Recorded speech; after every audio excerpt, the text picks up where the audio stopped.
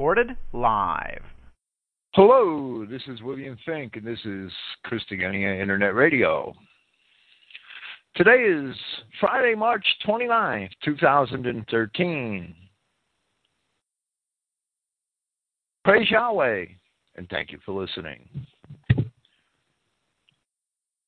When I first started, when Christian identity found me, I like to say, when I first studied the Christian identity literature, two-seed line or not,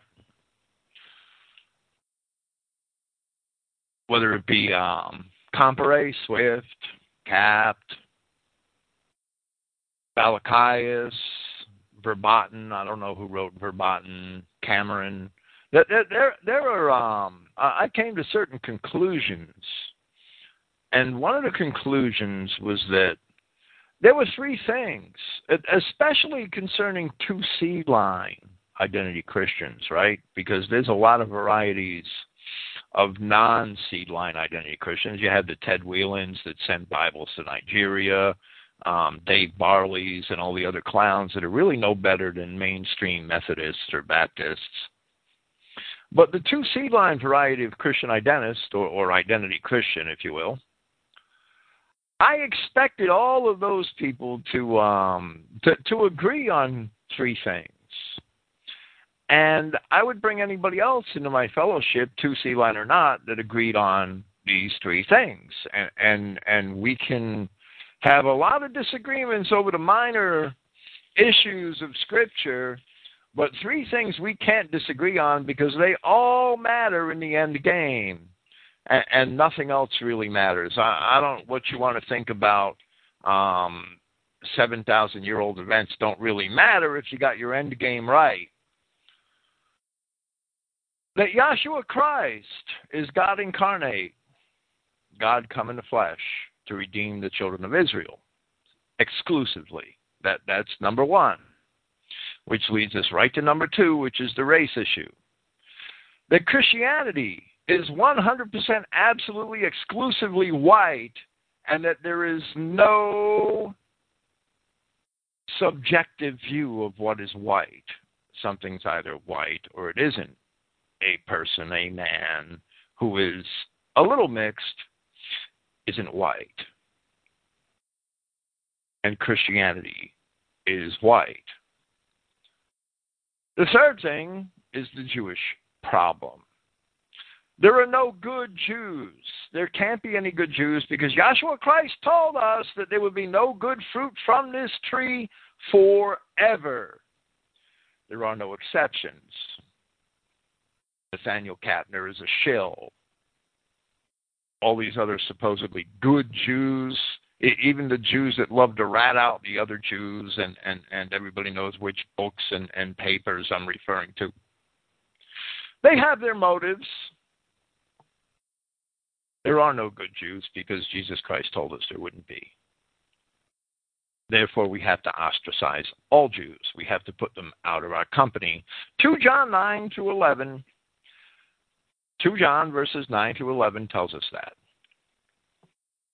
The true men of Judah, the true Judeans, they had their opportunity to convert in the 1st, 2nd, 3rd century, perhaps the 3rd century A.D., those who were on the fringes of Roman society in places like Britain and Gaul and other diverse places. I'm sure they didn't get the gospel message for perhaps some decades, and it was scoffed at and mocked, and eventually they all had their chance to convert or to mix their blood with the Edomites and the other races, one or the other. There are no Jews that are Judah today, so there can't be any good Jews. It's that simple. Christ, race, and the Jewish issue. All two-seed line Christian identists, it's a damn shame all Christian identity doesn't agree on those three things, but I took it for granted that all two-seed line identity Christians agreed on those things. And it's incredible to me that it's not so, obviously. As the program I did with Sword Brethren on my Saturday night program here 2 weeks ago proves. That program has about 1,200 downloads so far. I'm sure it'll get many hundreds more before it runs its course.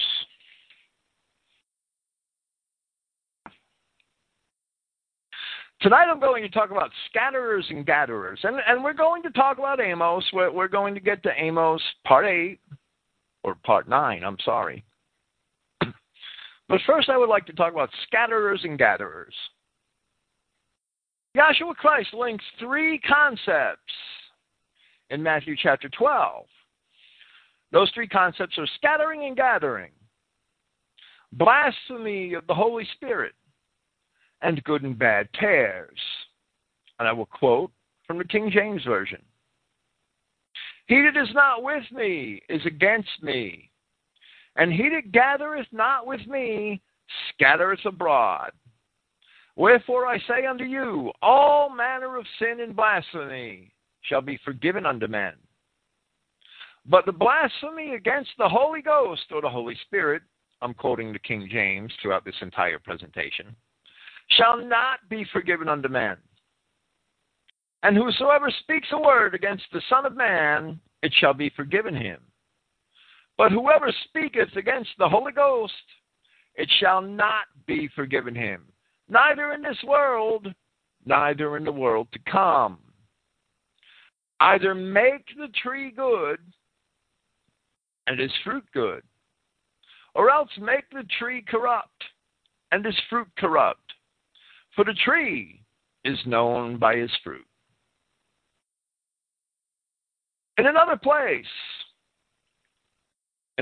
in Matthew, Yahshua again mentions gathering, along with good and corrupt trees, where he links these 2 concepts with 2 others, which are the straight gate and the false prophets, who are not truly sheep, but who are really wolves. And I'll read from Matthew 7, verse 13. Enter ye in at the straight gate, for wide is the gate, and broad is the way that leadeth to destruction, and many there be which go in thereat. Because straight is the gate, and narrow is the way that leads to life, and few there be that find it. Beware of false prophets, which come to you in sheep's clothing, but inwardly they are ravening wolves. Ye shall know them by their fruits. Do men gather grapes of thorns or figs of thistles? Even so, every good tree bringeth forth good fruit, but a corrupt tree bringeth forth evil fruit. Here's the point even a lot of in Christian identity don't even get.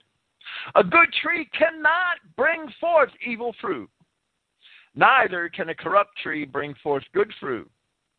Every tree that brings not forth good fruit is hewn down and cast into the fire.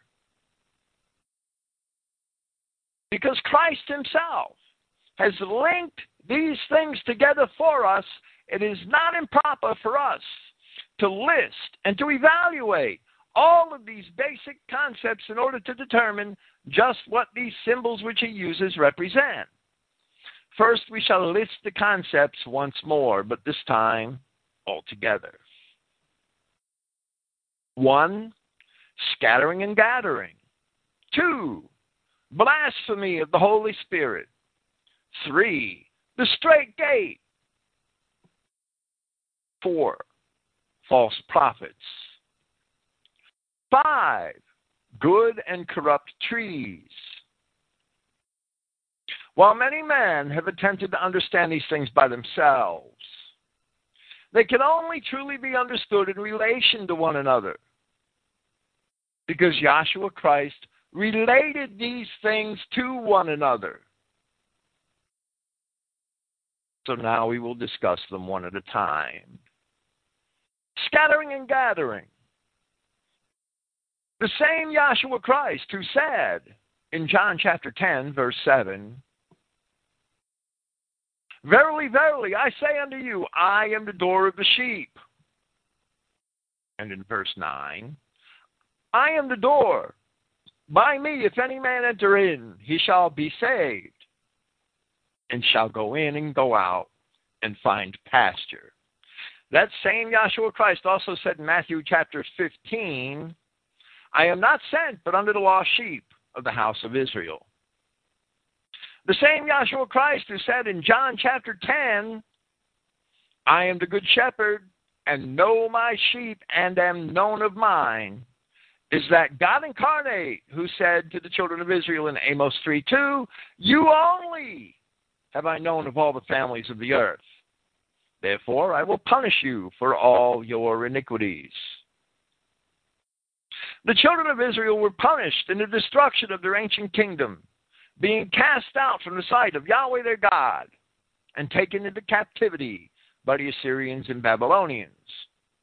Yet Israel, the children of Israel, the seed of Israel, are promised a later regathering and a return to Yahweh their God in Christ. All of the promises of this later gathering of Israel are exclusive to Israel. For that reason, the Apostle Paul later writes in Romans chapter 8, from verse 29, for whom he did foreknow, he also did predestinate, to be conformed to the image of his Son, that he might be the firstborn among many brethren. Moreover, whom he did predestinate, them he also called. And he called, them he also justified. And whom he justified, them he also glorified. Paul speaking prophetically.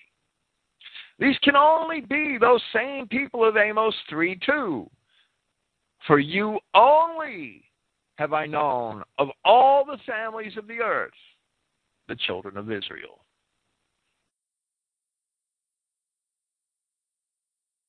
Paul's epistles demonstrate that in many other places, that those were the people to whom his mission was.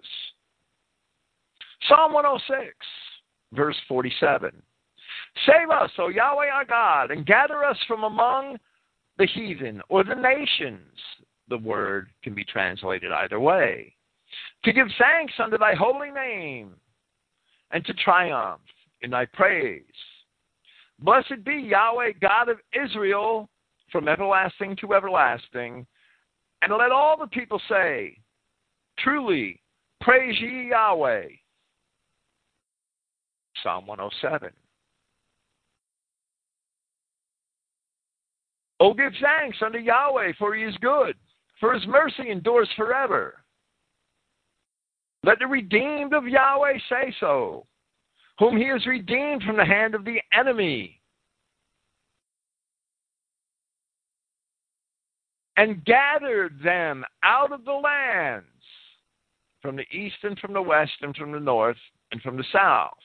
The point is that this idea of gathering is a promise made only to the children of Israel and made over and over again.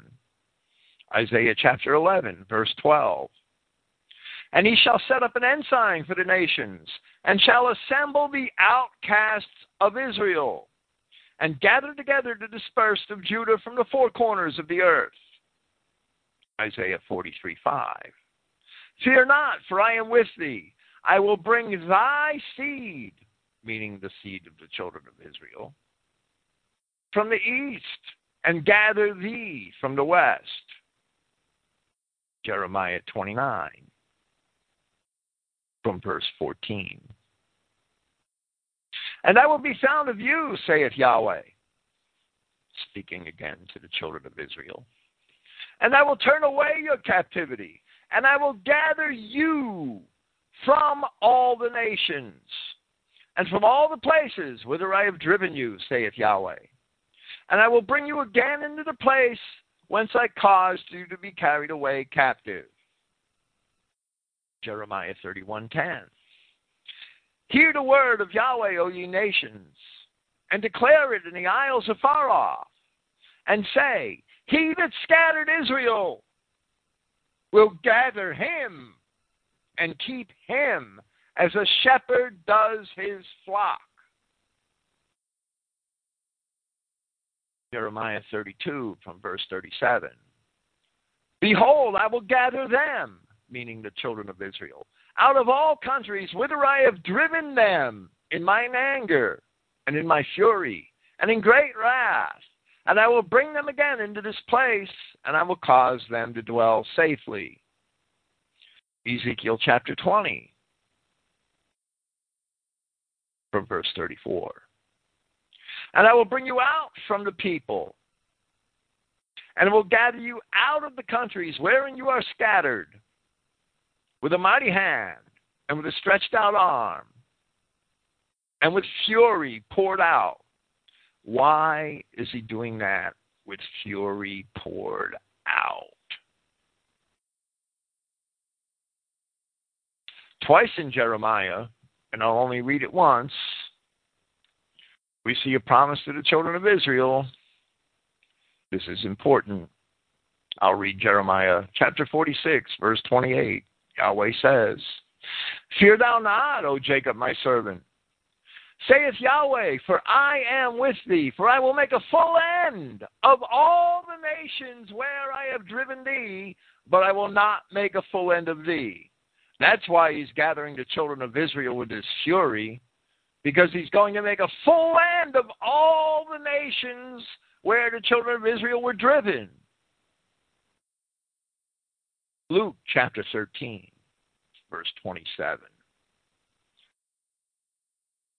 But he shall say, I tell you, I know you not whence you are. Depart from me, all ye workers of iniquity. And there shall be weeping and gnashing of teeth, when you shall see Abraham and Isaac and Jacob and all the prophets in the kingdom of God, and you yourselves, speaking to the Edomites of Judea, thrust out. And they shall come from the east and from the west and from the north and from the south, and shall sit down in the kingdom of God. That's the gathering. The same gathering Yahweh promised in Isaiah, in Jeremiah, in Ezekiel, in the Psalms. Christ also discusses in Luke chapter 13. It's not a different gathering. It's the same gathering. Yahweh is God, which gathereth the outcasts of Israel. And there are no promises to gather anyone but Israel anywhere in Scripture. In fact, the Scripture says, I will make a full end of all the nations where I have driven thee, speaking to the children of Israel.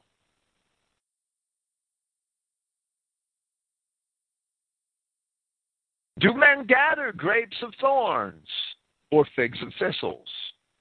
Of course they do not. So we gather Israelites of Israelites, as the Scriptures promise. Therefore, since all of the promises of his regathering are exclusive to the children of Israel, it is only Israel whom the presumed gatherers are obliged to seek out. Attempting to gather anything but sheep to the sheepfold, one is not gathering with Christ. He who gathers the outcasts of Israel, and one makes himself a scatterer rather than a gatherer, because he who is not gathering with me scatters.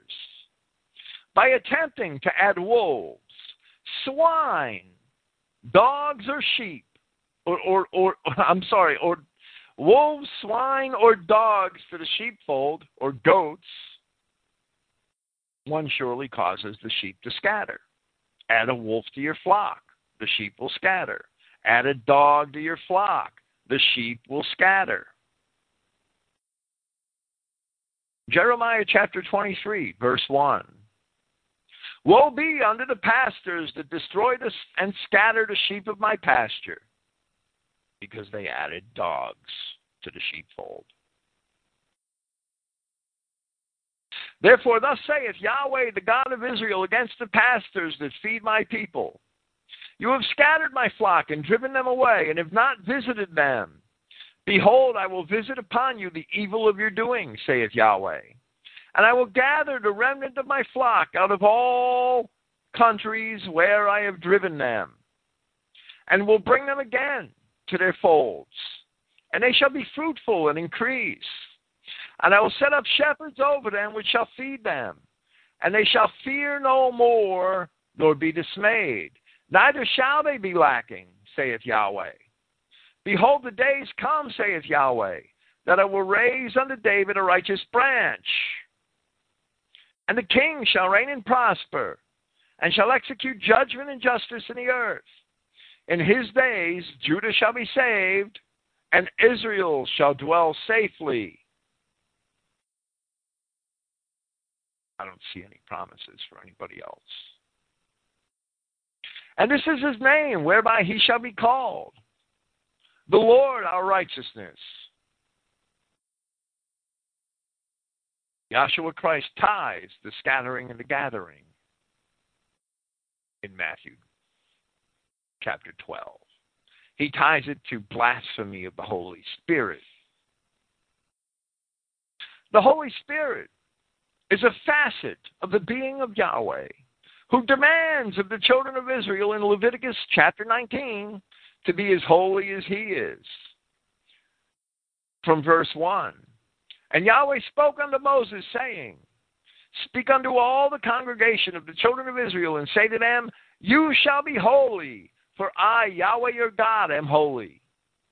The Hebrew word for holy, Kadash, Strong's Hebrew number 6918, means sacred, set apart. Its Greek equivalent, which appears in all of these contexts and in most places in the New Testament, is hagios. Hagios more fully means set apart for the purposes of a god, which is the explanation that Thayer's Greek-English lexicon gives. Or devoted to a god, as Liddell and Scott define the word. The only people in all history who were dedicated to the purposes of Yahweh at the behest of Yahweh were those people who were in the loins of Isaac. And in that is the promise to Abraham, that in Isaac shall thy seed be called. In the ancient world, and this is evident in Greece, and it's evident in Assyria, and it's evident in Babylonia, and it's evident in the Hebrew Old Testament. In the ancient world, when something was set upon an altar of a god and dedicated or devoted to that god, it became the property of that god. So it is when Yahweh demanded that Abraham put Isaac on the altar to sacrifice Isaac. When Abraham made the act of placing Isaac on that altar, Isaac became devoted, dedicated, the property of Yahweh God. Abraham surrendered his son Isaac to God. In a religious act which signified Abraham's devotion to Yahweh and Yahweh's using Isaac to fulfill the promises to Abraham. But in ancient religion, that's when Isaac became the property of Yahweh. Of the children of Isaac were the children of Jacob, to whom the promises fell. The vessels of mercy of Romans chapter 9. And the children of Esau, the vessels of destruction of Paul's analogy, which is found in that chapter. That Esau forfeited his birthright because he was a race mixer and took wives of the daughters of Canaan is evident in the opening verses of Genesis chapter 27, where Jacob is told that if he took a wife from the women of his own kinfolk, that the promises to Abraham would fall upon him. And so he did. Paul in Hebrews 12:16 calls Esau a profane person and a fornicator. Fornicator is the word Paul used to signify a race mixer, which is fully evident in 1 Corinthians chapter 10. For the children of Israel, this holiness, this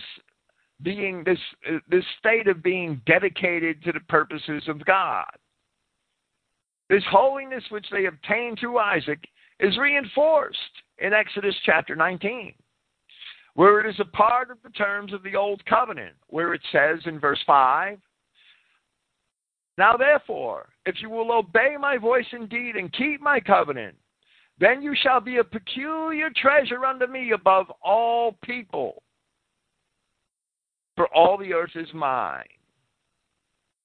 And you shall be unto me a kingdom of priests and a holy nation." There's that word Kadash again, a set-apart nation. "These are the words which thou shalt speak unto the children of Israel."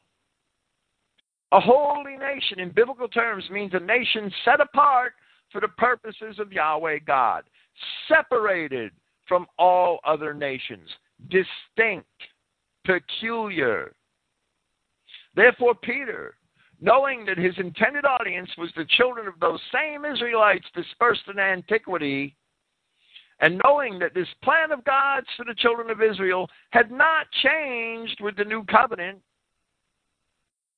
makes a direct appeal to the words of God at both Exodus chapter 19, verses 5 and 6, and at Hosea chapter 1, verse 10, which is a prophecy which also concerns the children of Israel exclusively. And this is found in Peter's first epistle in 1 Peter chapter 2, where he says, "But you are a chosen race," a chosen generation in the King James Version, "a royal priesthood, a holy nation, a peculiar people, that you should show forth the praises of him who has called you out of darkness," another phrase describing the children of Israel, "into his marvelous light." And now the appeal to Hosea, "who in time past were not a people, but are now the people of God, who had not obtained mercy, but have now obtained mercy." Therefore, blasphemy of the Holy Spirit, which in Matthew chapter 12, Yahshua Christ connects to both scattering and gathering, and the making of a tree good or corrupt. Blasphemy of the Holy Spirit must mean speaking against the command that Israel be a holy and separate people, which includes the promotion of race mixing, primarily. The straight gate. Yahshua Christ is the door of the sheep. He only came for the sheep. No one gets to the Father except through him, his words. Of course, he was not talking to anyone but Israel when he spoke this parable. And so no one else was ever a candidate.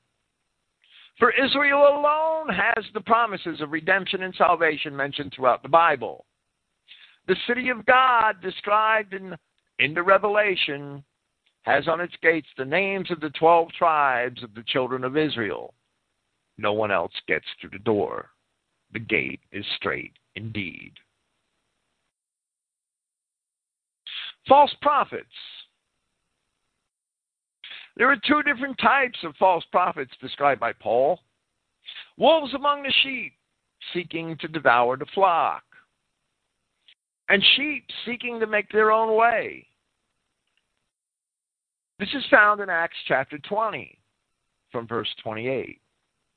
"Take heed, therefore, unto yourselves and to all the flock, over which the Holy Ghost has made you overseers, to feed the church of God, which he has purchased with his own blood." That can only describe the children of Israel on both counts. "For I know this, that after my departing shall grievous wolves enter in among you, not sparing the flock." That's the first type of false prophet. "Also of your own selves shall men arise, speaking perverse things, to draw away disciples after them." That's the second type of false prophet. Here Christ warns about wolves in sheep's clothing, the first type, seeking to devour the sheep. It is the averred purpose of Yahshua Christ to gather Israel. Wolves seek to enter the sheepfold in order to rob the sheep. Yahshua Christ linked the false prophets, who are inwardly ravening wolves, to those who would gather grapes from thorns or figs from thistles in Matthew chapter 7. Therefore, the false prophets would be those universalists who would insist upon gathering something other than sheep into the sheepfold. These are those who would cause the scattering and destruction of the sheep by admitting goats, wolves, swine, and dogs. Christ never told his followers to feed anything but sheep. And those sheep are not wolves, dogs, goats, pigs, or swine who are fed and then somehow become sheep. That concept is found nowhere in Scripture. They must be sheep in the first place, and then they must be fed. You don't feed a pig into a sheep. No matter how much food you give a dog, it doesn't turn into a sheep. That's evolution. Christians should reject evolution too.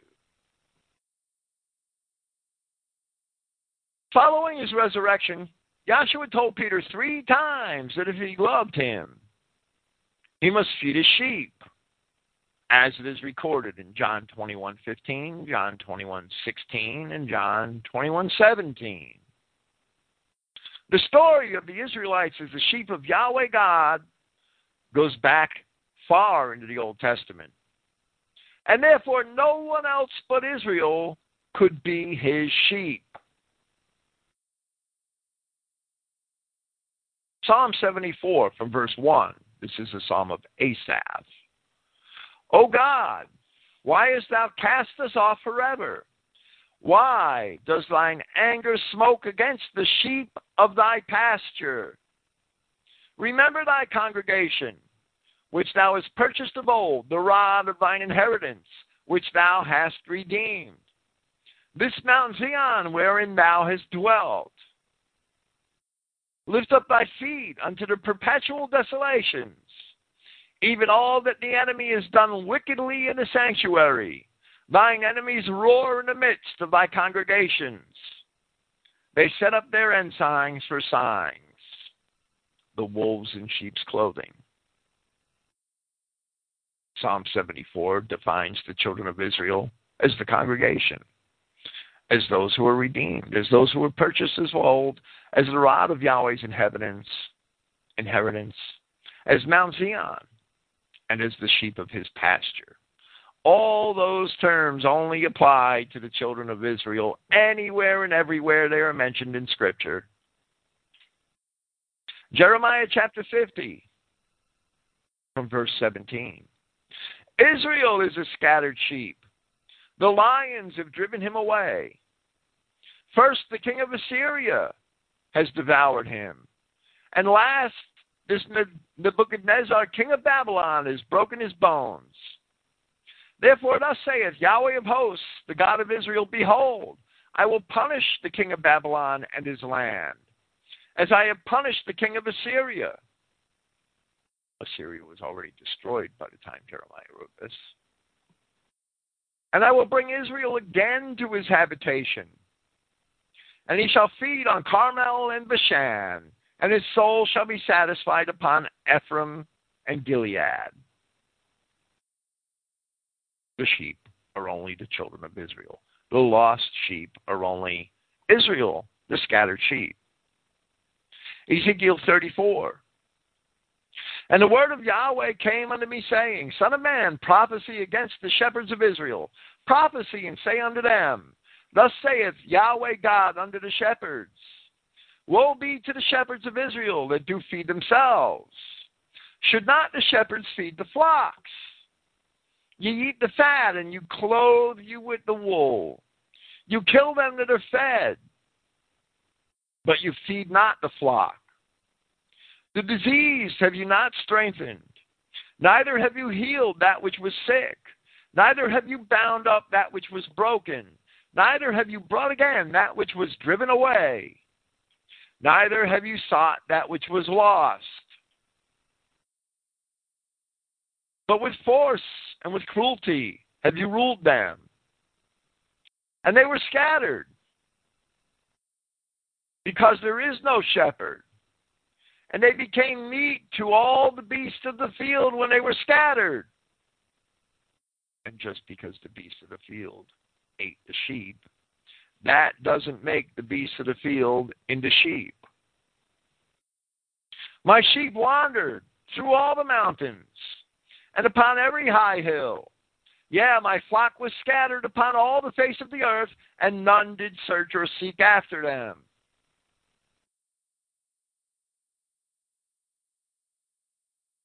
In many other passages of both the Psalms and the prophets, the children of Israel are identified as the sheep, the lost sheep, the scattered sheep, the flock of Yahweh.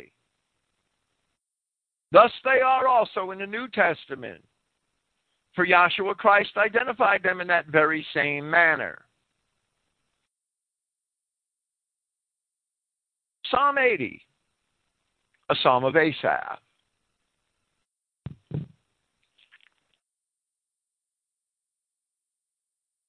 Give ear, O shepherd of Israel, thou that leadest Joseph like a flock, thou that dwellest between the cherubims, shine forth. Before Ephraim and Benjamin and Manasseh, stir up thy strength and come and save us. Turn us again, O God, and cause thy face to shine, and we shall be saved. O Yahweh of hosts, how long wilt thou be angry against the prayer of thy people? Thou feedest them with the bread of tears, and givest them tears to drink in great measure. Thou makest us a strife unto our neighbors, and our enemies laugh among themselves. Turn us again, O God of hosts, and cause thy face to shine, and we shall be saved. Thou hast brought a vine out of Egypt. Psalm 80 connects the sheep to the vine. Psalm 80 equates the sheep to the vine. Thou hast brought a vine out of Egypt. Thou hast cast out the heathen and planted it. Thou preparedst room before it, and did cause it to take deep root, and it filled the land. The hills were covered with the shadow of it, and the boughs thereof were like goodly cedars. She sent out her boughs unto the sea, and her branches unto the river.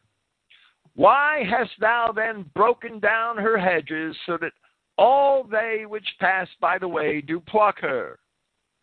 The boar out of the wood does waste it, and the wild beast of the field devours it. But that doesn't turn the swine and the beast into sheep. Return, we beseech thee, O God of hosts. Look down from heaven and behold, and visit this vine, and the vineyard which thy right hand is planted, and the branch that thou madest strong for thyself. It is burned with fire. It is cut down. They perish at the rebuke of thy countenance. Let thy hand be upon let thy hand be upon the man of thy right hand, upon the Son of Man, whom thou madest strong for thyself. So will not we go back from thee. Quicken us, and we will call upon thy name. Turn us again, O Yahweh of hosts. Cause thy face to shine, and we shall be saved. Psalm 80 equates the vine of Israel, to the sheep. Real simple concept. That leads us to the next section. Good and corrupt trees. Psalm 80 tells us that Israel is a vine planted by Yahweh. It links the sheep of Yahweh's pasture with the branches of the vine, which leads us to the last item on our list of related concepts. as Christ himself related them in Matthew chapters 7 and 12. As the psalm tells us, the vine is the race of people that Yahweh brought up out of Egypt. Christ later said to his apostles in John 15, I am the vine, you are the branches. He that abides in me and I in him, the same brings forth much fruit, for without me ye can do nothing. The Adamic race is nothing without their God and without keeping his commandments. And the words of Christ here are very much like that first promise of salvation to the Adamic race. It is found in Genesis chapter 3 from verse 22. And Yahweh God said, Behold, the man is become as one of us to know good and evil. And now lest he put forth his hand and take also of the tree of life and eat and live forever. In the Garden of Eden there were two trees. The tree of life and the tree of the knowledge of good and evil. The first tree is the tree planted by Yahweh, represented by the wheat of the parable of the wheat and the tares. The second tree is represented by the tares who were sown by the devil. Adam and Eve were expelled from the garden for their sinful interaction with the tree of the knowledge of good and evil, represented by the serpent, which Revelation chapter 12 connects to the devil and to the fallen angels. The man collectively would be saved by grasping onto his own race, the tree of life, which has God as its originator. For Adam was the son of God. Some scoffers might say, well, there were trees good for food in the garden. And there were. After Yahweh planted Adamic man in the garden, Yahweh caused every tree to grow out of the ground which was pleasant to the eye and good for food. After he planted the Adamic man in the garden, those trees represent the Adamic nations. They're not unrelated.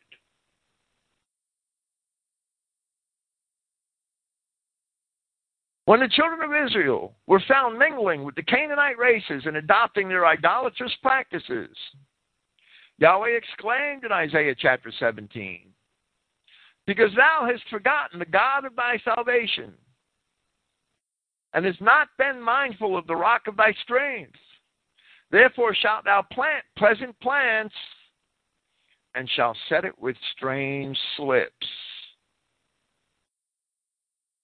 Likewise, he exclaimed in Jeremiah chapter 2, from verse 21, Yet I had planted thee, a noble vine, holy, a right seed. How then art thou turned into the degenerate plant of a strange vine unto me? Israel, taken into captivity, is portrayed as a ruined vine, and also as a ruined fig tree in several places in the prophecies of Ezekiel, in Joel, and in Nahum. In Matthew chapter 12, immediately after explaining that blasphemy of the Holy Spirit would not be forgiven, Yahshua Christ said, Either make the tree good, and his fruit good, or else make the tree corrupt, and his fruit corrupt, for the tree is known by his fruit. Blasphemy of the Holy Spirit is speaking against Yahweh's command of the separation, his command of separation for the children of Israel. Yahshua related that to the making of the tree, either good or corrupt. The only way that man can make the tree, the vine of Israel, anything, is to breed and to multiply. Therefore, when ancient Israelites engaged in idolatry, they began race mixing. And they set Yahweh's vine with strange slips, or turned it into the degenerate plant of a strange vine. The proof of that interpretation is in Hosea chapter 5, from verse 7. They have dealt treacherously against Yahweh, for they have begotten strange children. These strange slips and the leaves of this degenerate plant of a strange vine are bastards. Yahweh pronounces in the scripture, Deuteronomy chapter 23, that a bastard shall not enter into the congregation of Yahweh, even to his 10th generation shall he not enter into the congregation of Yahweh. The phrase 10th generation is an allegory which means forever, since after 10 generations, a bastard is still a bastard. But there is no correcting such hybridization. Whatever comes of it is no longer the creation of God, but some form of corruption of that creation. Paul speaks of the chastisement of the children of Israel in Hebrews chapter 12, and he says in verse 8, "But if you be without chastisement, whereof all are partakers, then ye are bastards and not sons." All meaning all the children of Israel. Salvation is destined for sons and not for bastards, as Paul explained in chapter 2 of that same epistle from verse 10, where he says, "For it became him, for whom are all things, and by whom are all things, in bringing many sons to glory, to make the captain of their salvation perfect through sufferings. For both he that sanctifies and they who are sanctified are all of one, for which he is not ashamed to call them brethren. A bastard is not of one, or it would not be a bastard, and it would not be contrasted to sons in Hebrews 12:8. Therefore, Yahshua Christ said in Matthew chapter 15, "Every plant which my heavenly Father has not planted shall be rooted up." In the end, there is only one tree in the garden of God, and its 12 fruits represent the 12 tribes of Israel. From Revelation chapter 22, from verse 1. "And he showed me a pure river of water of life, clear as crystal, proceeding out of the throne of God and of the Lamb, in the midst of the street of it. And on either side of the river was there the tree of life." So the tree of life is an allegory for something much greater than a tree, because it's on both sides of the river. It's in the midst of the street. It's all over the place.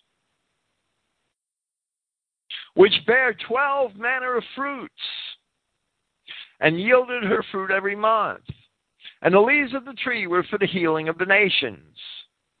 And there shall be no more curse, but the throne of God and of the Lamb shall be in it.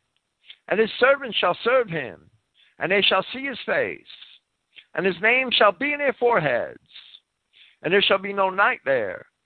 And they need no candle, neither light of the sun.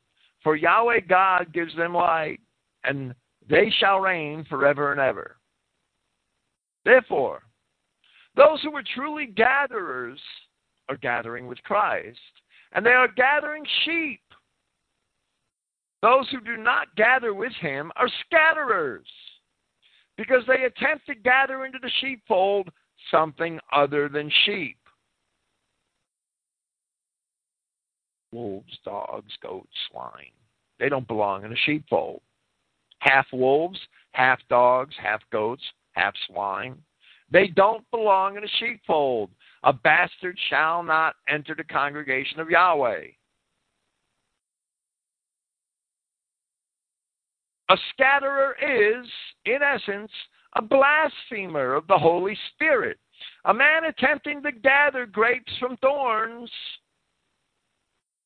being on a wide path to destruction by bringing wolves in among the sheep, which results in the making of corrupt trees and setting the garden of God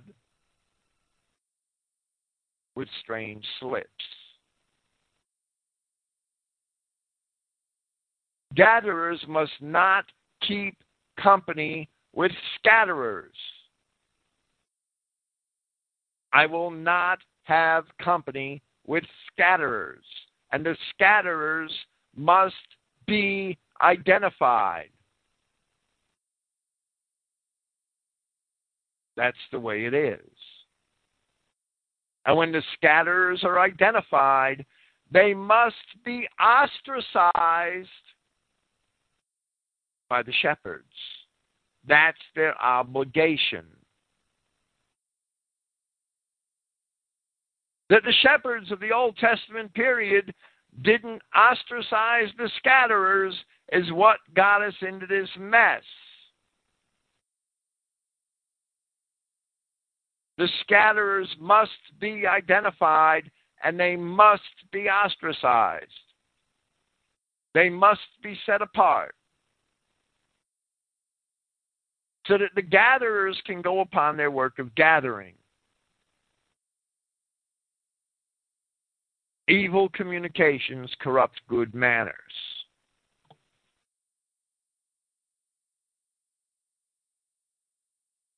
So with this, we will proceed with our presentation of Amos.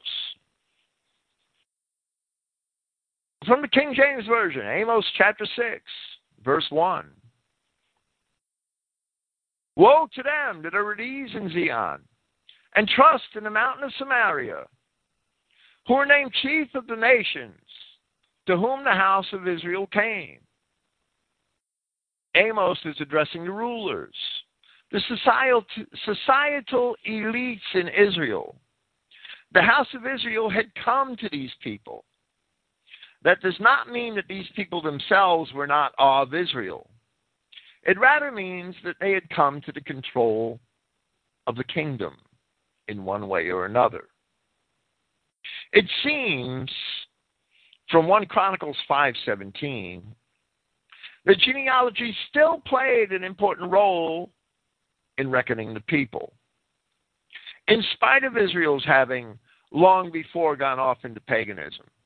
It must be noted, however, that the books of Chronicles were compiled from what records remained after the return of portions of Levi, Benjamin, and Judah from Babylon. This is easily demonstrable because it is evident in the listings of the tribes in the opening chapters of 1 Chronicles that they carry on down. Those genealogies in the opening chapters of 1 Chronicles carry on down all the way to the time of Ezra and Nehemiah. So that is when the books were compiled. After describing the inheritance of the children of Gad, 1 Chronicles 5:17, that passage says, all these were reckoned by genealogies in the days of Jotham, king of Judah, and in the days of Jeroboam, king of Israel. The reference to Jeroboam is that to the king of Israel who ruled during the time of the ministry of Amos. He was a contemporary with Jotham, king of Judah. Verse 2. Pass ye unto Calneh, and see, and from thence go ye to Hamath the Great. Then go down to Gath of the Philistines. Be they better than these kingdoms? Or their borders greater than your borders? Calneh was one of the great cities of Babylonia, and one of the original cities of the empire of Nimrod. The city Calneh is mentioned among the conquests of the Assyrian kings, Shalmaneser III, and Tiglath-Pileser III. Hamath the Great was the city in northern Syria, which seems to have been the northern extent of the empire of David. It was restored to Israel in this very time that Amos is writing by Jeroboam II. That's mentioned in 2 Kings chapter 14, verse 28. Evidently, the surrounding nations were not as well off as the children of Israel were at this time. Yet not long after Amos had written his prophecy, Calneh, Hamath, and Gath all fell to the Assyrians, and Israel was soon to follow. Over 30,000 people were deported from Hamath by Tiglath-Pileser III, who ruled Assyria from 744 to 727 BC. Sometime before, much of Samaria was deported by Sargon. Sargon II, circa 721 BC. The Septuagint reads these first 2 verses quite differently, and we shall repeat them here. Woe to them that set at naught Zion, and that trust in the mountain of Samaria. They have gathered the harvest of the heads of the nations. Something we don't see in the King James. And they have gone in themselves. O house of Israel, pass by all of you and see, and pass by thence to Ematraba. And thence descend to Gath of the Philistines, the chief of all these kingdoms. See if their coasts are greater than your coasts. The Septuagint reading of Amos is proper. If the Septuagint reading of Amos is proper, then the statement that they have gathered the harvest of the heads of the nations seems to refer to the restoration of much of the former empire of David under Jeroboam II at this very time when Amos prophesied, which is described near the end of 2 Kings chapter 14. That word in the Septuagint, Ematraba, that word is exemplary of the problems of how names were frequently interpreted in the Septuagint. The first 2 syllables, emat, E-M-A-T, are from the Hebrew form for the name Hamath. The last 2 syllables are from the Hebrew form of the word Rab, which means to be a chief or to be great. So the word properly appears in the King James Version English as Hamath the Great, referring to the city Hamath. What the translators of the Septuagint from Hebrew into Greek did was not wrong. They just called it Emat Rabbah. They transliterated it rather than translating it. It was colloquial, but the meaning is lost in the rendering, and the identification of the city is not as clear. That happens quite often in the Septuagint. Verse 3, ye that put far away the evil day and cause the seed of violence to come near.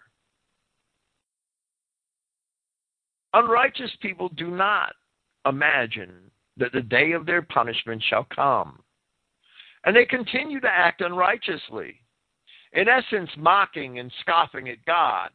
We see that all over America today and Europe. Yet the Septuagint reading of the verse is, and I quote, ye who are approaching the evil day, who are drawing near and adopting false Sabbaths. And I won't even comment on that. It is what it is. Amos chapter 6, verse 4. That lie upon beds of ivory and stretch themselves upon their couches. In that passage, the Septuagint has, live delicately on their couches. And eat the lambs out of the flock, and the calves out of the midst of the stall. That chant to the sound of the viol, and invent to themselves instruments of music like David. Now the Septuagint has that verse, who excel in the sound of musical instruments. They have regarded them as abiding, not as fleeting. And the Septuagint makes no mention of David. Verse 6. That drink wine in bowls and anoint themselves with the chief ointments, but they are not grieved for the affliction of Joseph. The reference to the affliction of Joseph is a reference to the poverty of many of the people of the land. As the wealthy in Israel, those who are being addressed here, those who were addressed here from the first chapter, from the first verse of this chapter, enjoy the fruits of that land. In Amos chapter 8, we shall see this explained by Yahweh through the prophet, where he says in part from verse 4, "Hear this, O ye that swallow up the needy, even to make the poor of the land to fail, saying, when will the new moon be gone that we may sell corn?" They only care about their trade, about their merchandise. "And the Sabbath that we may set forth wheat, making the ephah small and the shekel great, and falsifying the balances by deceit." Sounds like the Jewish merchants of today. With opulence comes apathy. When men are successful, they build golf courses and go fox hunting or yachting. They collect riches unto themselves, and the material things which they acquire become their gods. Rather than working to uplift their less fortunate brethren, they seek to rule over and police them so that they may protect their wealth and their positions, which then leads them to tyrannize their own countrymen and enrich themselves even further. Certainly the enemies of Yahweh our God have had a hand in this. However, the children of Israel themselves, those who were successful amongst us, those who become wealthy amongst us, are just as much at fault.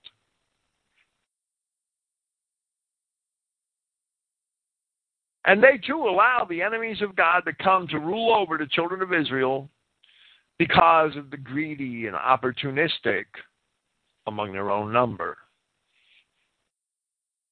In Deuteronomy chapter 8, Yahweh warns the children of Israel not to forget him when they become wealthy, but rather to use that wealth to build his kingdom. From Deuteronomy 8:11. This is a long passage. "Beware that thou forget not Yahweh thy God, in not keeping his commandments, and his judgments, and his statutes, which I command thee this day, lest, when thou hast eaten and art full, and hast built goodly houses and dwelt therein, and when thy herds and thy flocks multiply, and thy silver and thy gold is multiplied, and all that thou hast is multiplied, then thine heart be lifted up, and thou forget Yahweh thy God, who brought thee out of the land of Egypt, from the house of bondage, who led thee through that great and terrible wilderness, wherein were fiery serpents and scorpions and drought, where there was no water, who brought thee forth water out of the rock of flint, who fed thee in the wilderness with manna, which thy fathers knew not, that he might humble thee, and that he might prove thee, and do thee good at the later end. And thou say in thine heart, my power and the might of mine hand has gotten me this wealth. But thou shalt remember Yahweh thy God, for it is he that gives thee power to get wealth, that he may establish his covenant, which he sware unto thy fathers, as it is this day. And it shall be, if thou do at all forget Yahweh thy God, and walk after other gods, and serve them, and worship them, I testify against you this day that ye shall utterly perish. As the nations which Yahweh destroyeth before your face, so shall ye perish, because ye would not be obedient unto the voice of Yahweh your God." Amos chapter 6, verse 7. "Therefore now shall they go captive with the first that go captive, and the banquet of them that stretch themselves shall be removed. Again, the Septuagint reading is quite different, although the message is the same, where it says, Therefore now shall they depart into captivity from the dominion of princes, and the neighing of horses shall be cut off from Ephraim. Where Brenton has from the dominion of princes, the Greek may just as well be read by the chief of rulers, referring to the kings of Assyria. So we see the result of not abiding in the warnings of Deuteronomy chapter 8 concerning the wealth and increase which Yahweh our God provides us. That men think that they gain that wealth by their own hand. This same thing is happening in America today. Men should spend their wealth and their leisure building God's kingdom and not their own, and helping their kinsmen rather than pursuing their own lusts and entertainments. That's what these first opening verses of Amos are about. Men that think they're better than the surrounding nations, who don't see the judgment of Yahweh forthcoming, who lie upon beds of ivory, who live delicately on their couches, who eat the lambs out of the flock, who lay around and make musical instruments and enjoy their musical instruments, who drink wine and anoint themselves with the chief ointments. These are the activities of the wealthy men of that time. They weren't using their wealth and their leisure time to care for the poor and the needy, to build the kingdom of God, to look out for their brethren. They were using it for their own lusts and entertainments. And for that reason is Yahweh pronouncing this judgment upon them. Amos chapter 6, verse 8. Yahweh God is sworn by himself, saith Yahweh the God of hosts, I abhor the excellency of Jacob, and hate his palaces. Therefore will I deliver up the city with all that is therein. The reference to a city in verse 8 is to Samaria, the capital city of Israel. The city was besieged by Shalmaneser V for 3 years. In 2 Kings, we find that account in 2 Kings chapter 17, verses 1 through 6. And it was taken by his successor, Sargon II, circa 722 or 721 BC. An inscription left by Sargon II explains that once the city fell, 27,290 of its citizens were taken into captivity to Assyria. And others, enough to form, as the inscription says, a contingent of 50 chariots, were forced into the Assyrian army.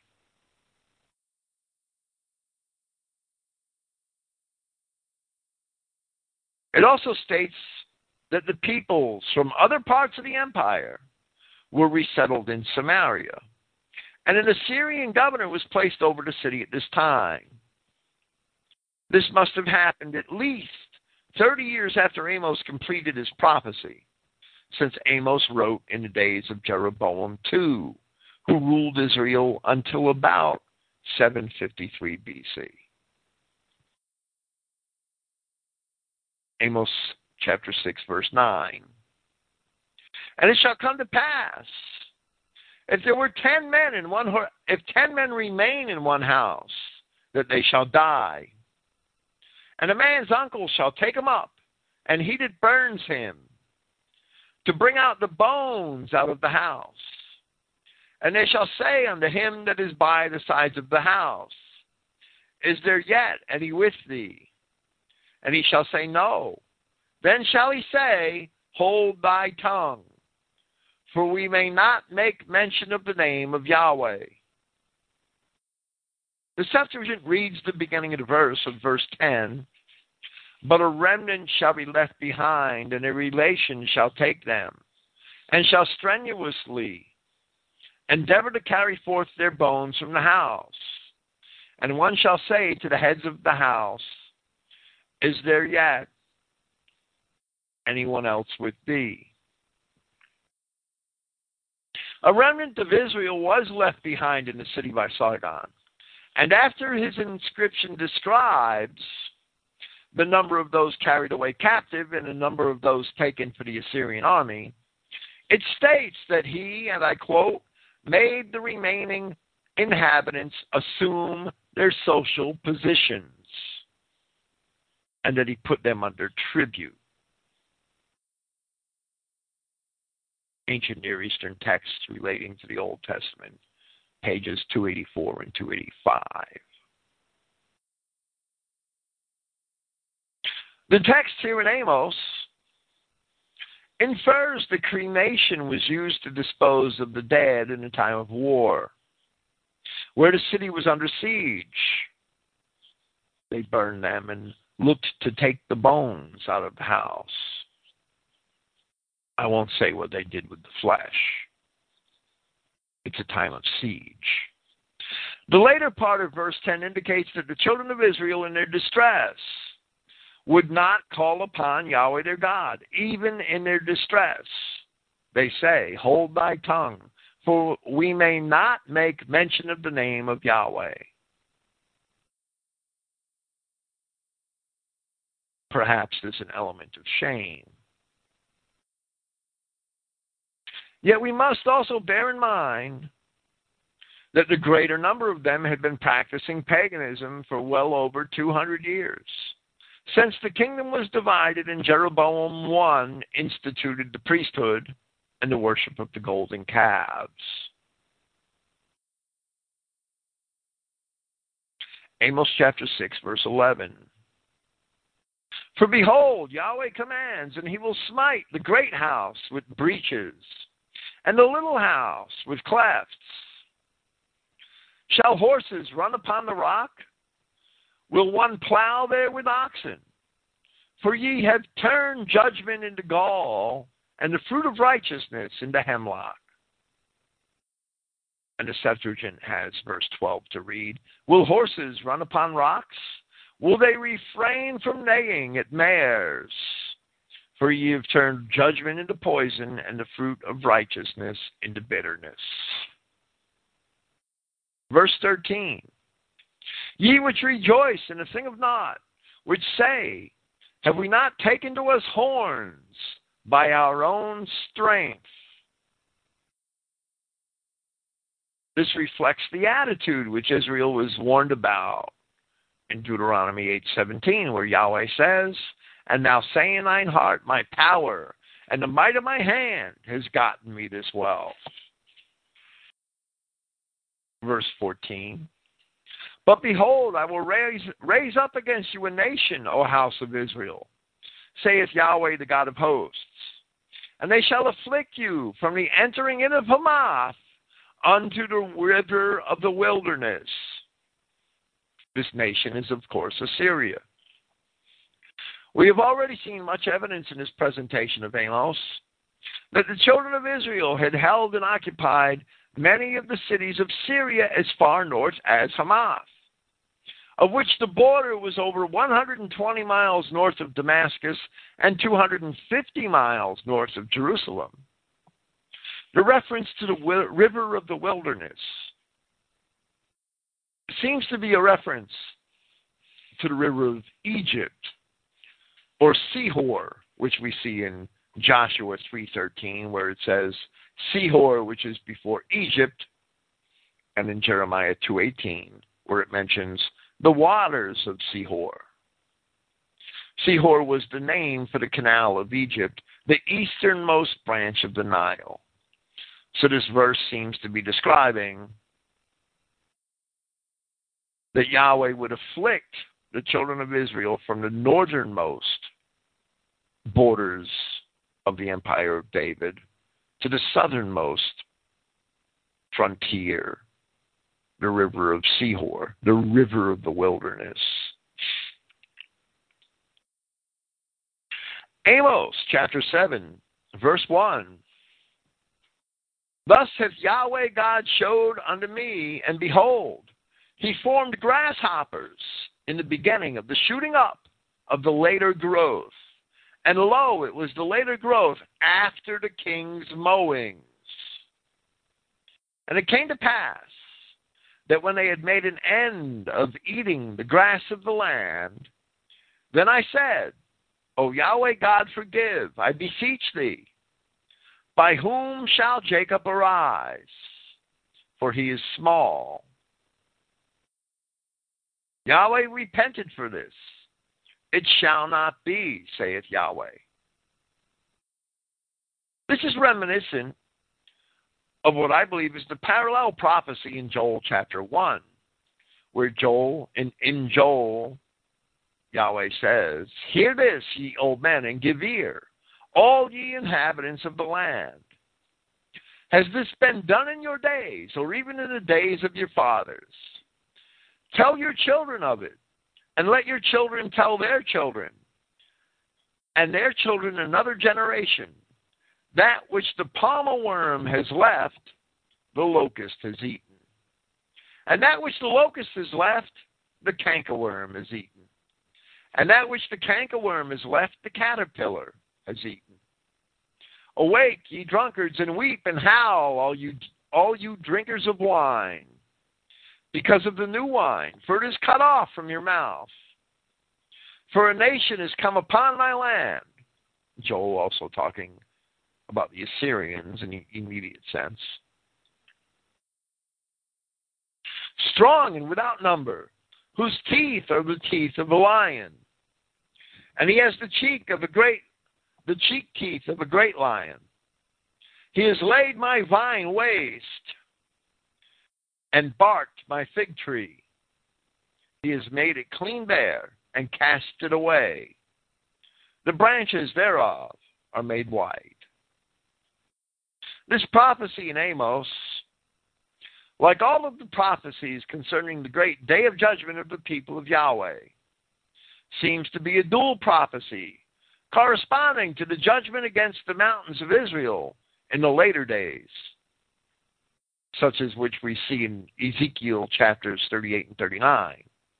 As we discussed at great length in our presentation of Joel here a year ago, the locusts, caterpillars, palmer worms, and cankerworms, the great army which Yahweh sends among his people, Joel 2:25, represent alien races.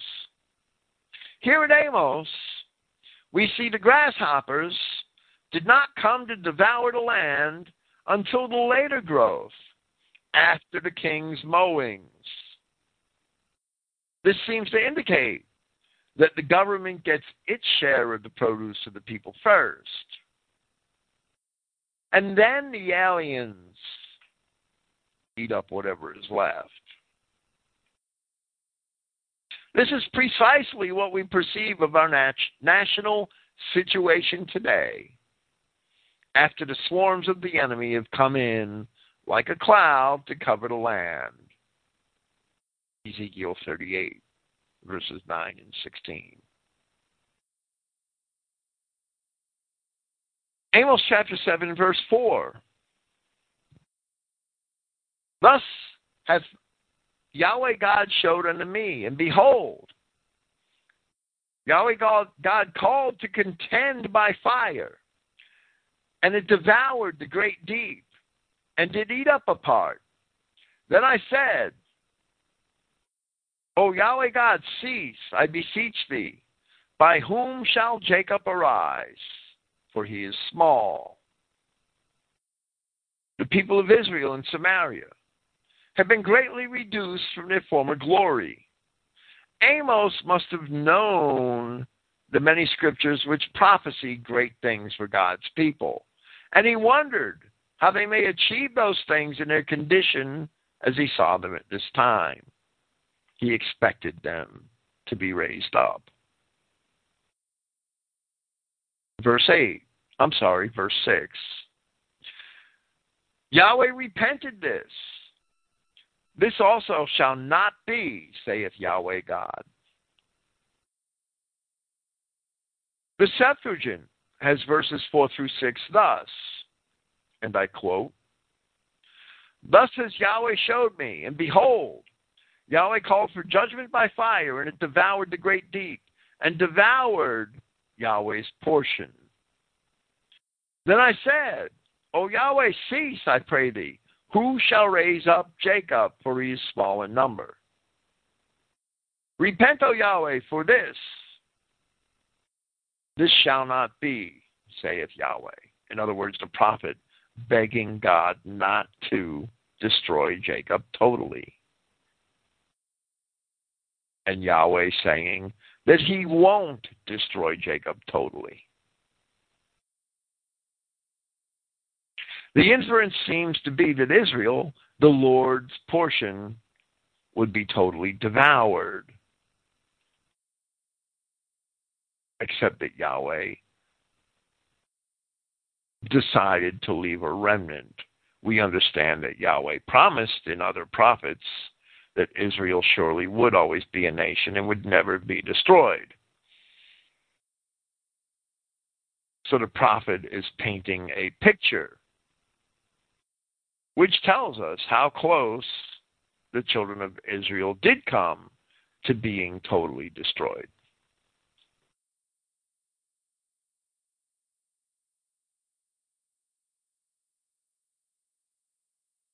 Amos 7, verse 7. Thus he showed me, and behold, Yahweh stood upon a wall made by a plumb line, with a plumb line in his hand. And Yahweh said unto me, Amos, what seest thou? And I said, a plumb line. Then said Yahweh, behold, I will set a plumb line in the midst of my people Israel. I will not again pass by them any more. Yahweh divides the people with a plumb line, which ostensibly determines which of them would survive and go into captivity, and which of them would remain behind, dead or alive. Verse 9. And the high places of Isaac shall be desolate, and the sanctuaries of Israel shall be laid waste. And I will rise against the house of Jeroboam with the sword. Now the house of Jeroboam is a reference to Jeroboam II, who was king as Amos was prophesying. The places of idolatry would all be destroyed. This did not actually happen, though, for some time after most of the children of Israel were taken into Assyrian captivity. In the days of Josiah, who ruled Judah from about 640 to about 609 BC, we see, as it is recorded in 2 Chronicles chapter 34, and I quote from verse 1, that Josiah was 8 years old when he began to reign, and he reigned in Jerusalem 31 years. And he did that which was right in the sight of Yahweh, and walked in the ways of David his father, and declined neither to the right hand nor to the left. For in the 8th year of his reign, while he was yet young, he began to seek after the God of David his father. And in the 12th year he began to purge Judah and Jerusalem from the high places and the groves and the carved images and the molten images. And they broke down the altars of Baalim in his presence. Josiah would be 20 years old when this happened. And the images that were on high above them, he cut down. I can't help but think about those giant McDonald's signs on a highway. And the groves and the carved images and the molten images he broke in pieces and made dust of them and strode it upon the graves of them that had sacrificed unto them. And he burnt the bones of the priests upon their altars and cleansed Judah and Jerusalem. And so did he in the cities of Manasseh and Ephraim and Simeon even unto Naphtali. So it was Josiah, the king of Judah, that broke down all the high places in Israel after most of the Israelites had been taken into captivity. But it nevertheless fulfills the promise of God.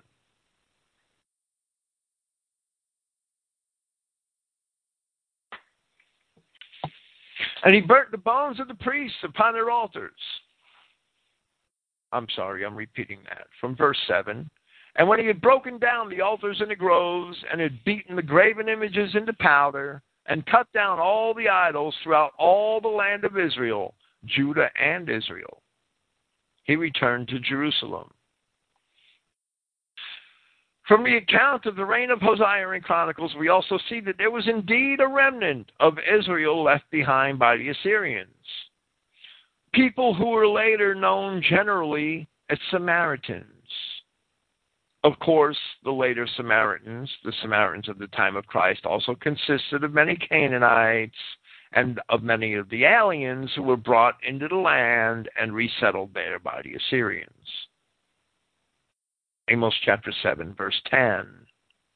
Then Amaziah, the priest of Bethel, sent to Jeroboam, king of Israel, saying, Amos has conspired against thee in the midst of the house of Israel. The land is not able to bear all his words.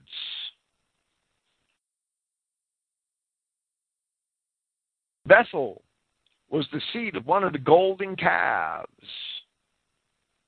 set up by Jeroboam I. Therefore, this Amaziah would be one of the priests of the idolatrous priesthood which Jeroboam I instituted at that time, nearly 180 years before this Jeroboam reigned and before Amos had written his prophecy.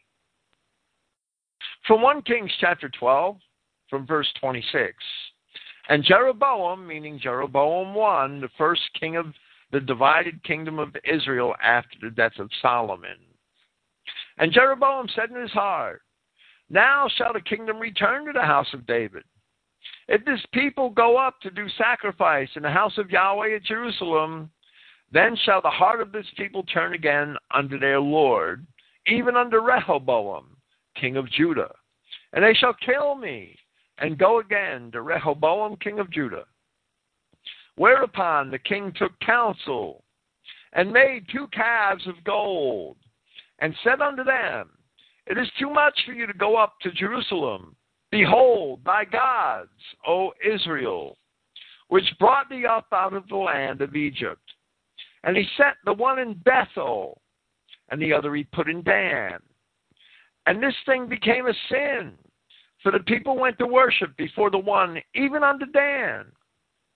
And he made a house of high places, and made priests of the lowest of the people, which were not of the sons of Levi. So Jeroboam I reinstituted the worship of the golden calves, and he did it to create a new state religion for political purposes so that the people would have their allegiance to him. Kind of sounds like IRS 501c3, right? Amos 7, verse 11.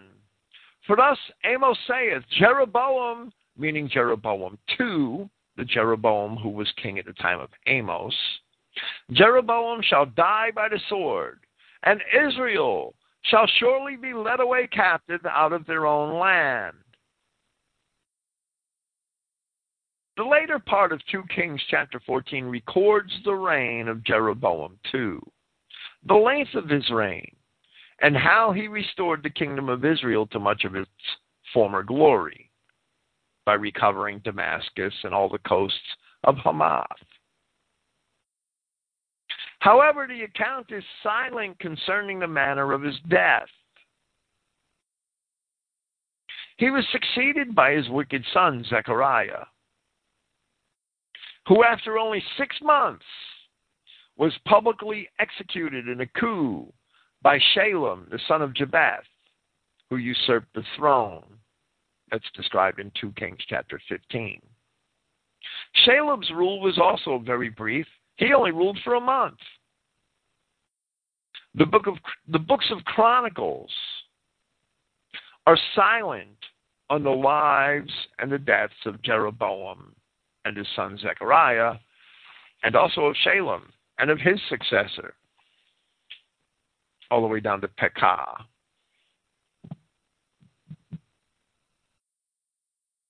So there are several kings missing. The accounts of several of the kings of Israel are missing from the books of Chronicles in this period, including Jeroboam II and his son Zechariah.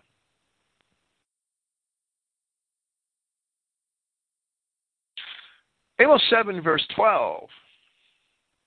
Oh, and the death of Jeroboam II's son Zechariah by the sword is the fulfillment of Amos chapter 7, verse 9, where it says, where Yahweh says, "And I will rise against the house of Jeroboam with the sword." Amos 7, verse 12. Also, Amaziah the priest of the golden calves at Bethel.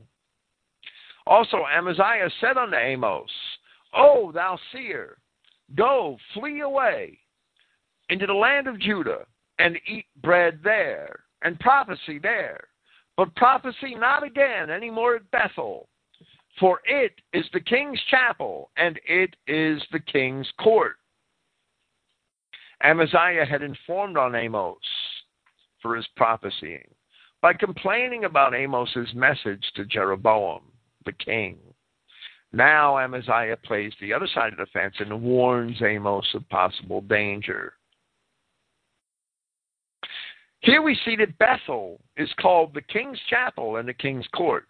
This demonstrates that the custom initiated by Jeroboam I, 180 years before this time, had been continued down to this day in the time of Amos, throughout the rules of most of the kings of Israel, from Jeroboam I all the way to Jeroboam II, and it continued after Jeroboam II.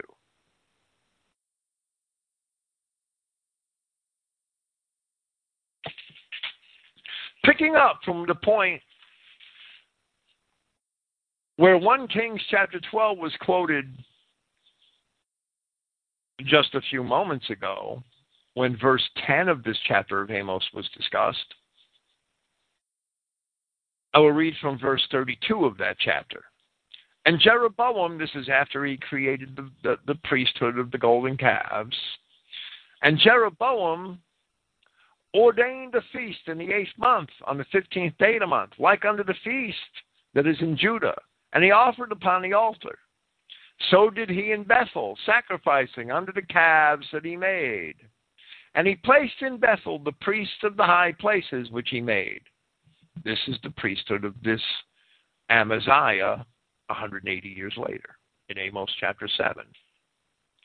"So he offered upon the altar which he had made in Bethel the 15th day of the month, even in the month which he had devised of his own heart, and ordained a feast unto the children of Israel. And he offered upon the altar and burnt incense." So Jeroboam I had instituted the religion of the golden calves and had burned incense and altered on the altar to the golden calves in Bethel. That's in 1 Kings chapter 12. Here in 2 Kings chapter 14 and in Amos chapter 7, 180 years later, roughly, we see that the kings of Israel are still worshiping the golden calves and have their chapel and their court at Bethel. And Amaziah, the priest of the golden calf, is a priest at Bethel and ostensibly a member of Jeroboam's court, which is how he has access to Jeroboam so that he could inform on Amos. Speaking of Jeroboam II, 180 years after the time of Jeroboam I, roughly. So we see, so for all that time, all of the kings of Israel had their chapels and their court at Bethel and the priesthood of the golden calves and worshipped the golden calves. And the books of Kings and Chronicles state consistently that they did not do away with the sin of Jeroboam the son of Nebat, who is Jeroboam I, and kept that cult of the golden calves, that paganism, all through the time of the kingdom of Israel. The entire period of the divided kingdom, through that entire period, the 10 northern tribes were practicing idolatry and worshiping the golden calves, among other sins, and Baal worship and other cults.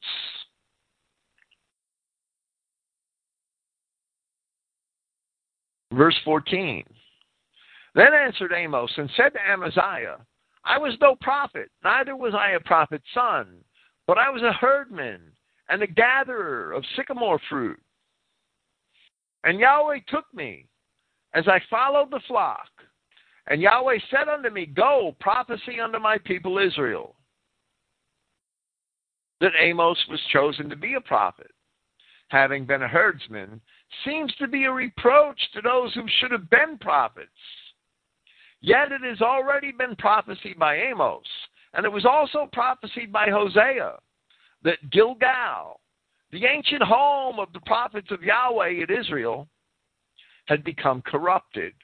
And that's mentioned in Hosea chapters 4, 9, and 12.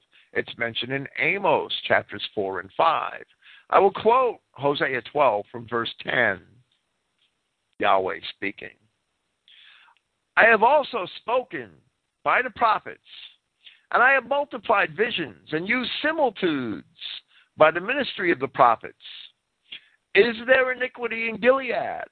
Surely they are vanity. They sacrifice bullocks in Gilgal. Yeah, their altars are as heaps in the furrows of the fields. So the ancient home of the prophets was corrupted.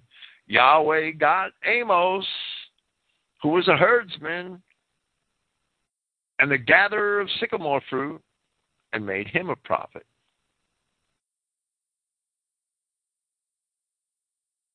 There were prophets contemporary to Amos. Hosea and Isaiah were both contemporaries of Amos, but we don't know a whole lot about their background, except that Hosea was told to marry a whore, right? We don't know as much about their background as we know about Amos from his text that I have discerned. Amos 7, verse 16. Now therefore, hear thou the word of Yahweh. Thou sayest, prophesy not against Israel, and drop not thy word against the house of Isaac. Therefore, thus saith Yahweh, thy wife shall be a harlot in the city, and thy sons and thy daughters shall fall by the sword, and thy land shall be divided by line, and thou shalt die in a polluted land, and Israel shall surely go into captivity for to his land. Amaziah was to be severely punished for attempting to silence Amos, the prophet of Yahweh. His wife would become a whore, and his children would be slain. Amaziah was fortunate to receive such a direct warning. Men today should reconsider what it is they are doing in their own lives when they and their families suffer likewise.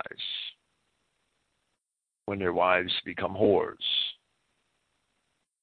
and when their children die in foreign wars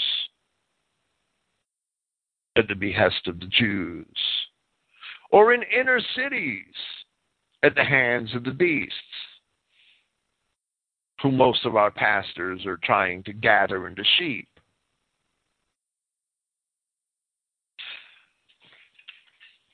Thank you for listening. That concludes Amos Part 9. I will be here next week with what I believe is the final installment of my presentation of the prophecy of Amos and the last two chapters of his book, 8 and 9. Praise Yahweh. I will be here tomorrow night with Sword Brethren. Against the Paul Bashers, part 15. Yes, it's going to go on for some time. Thank you and good night.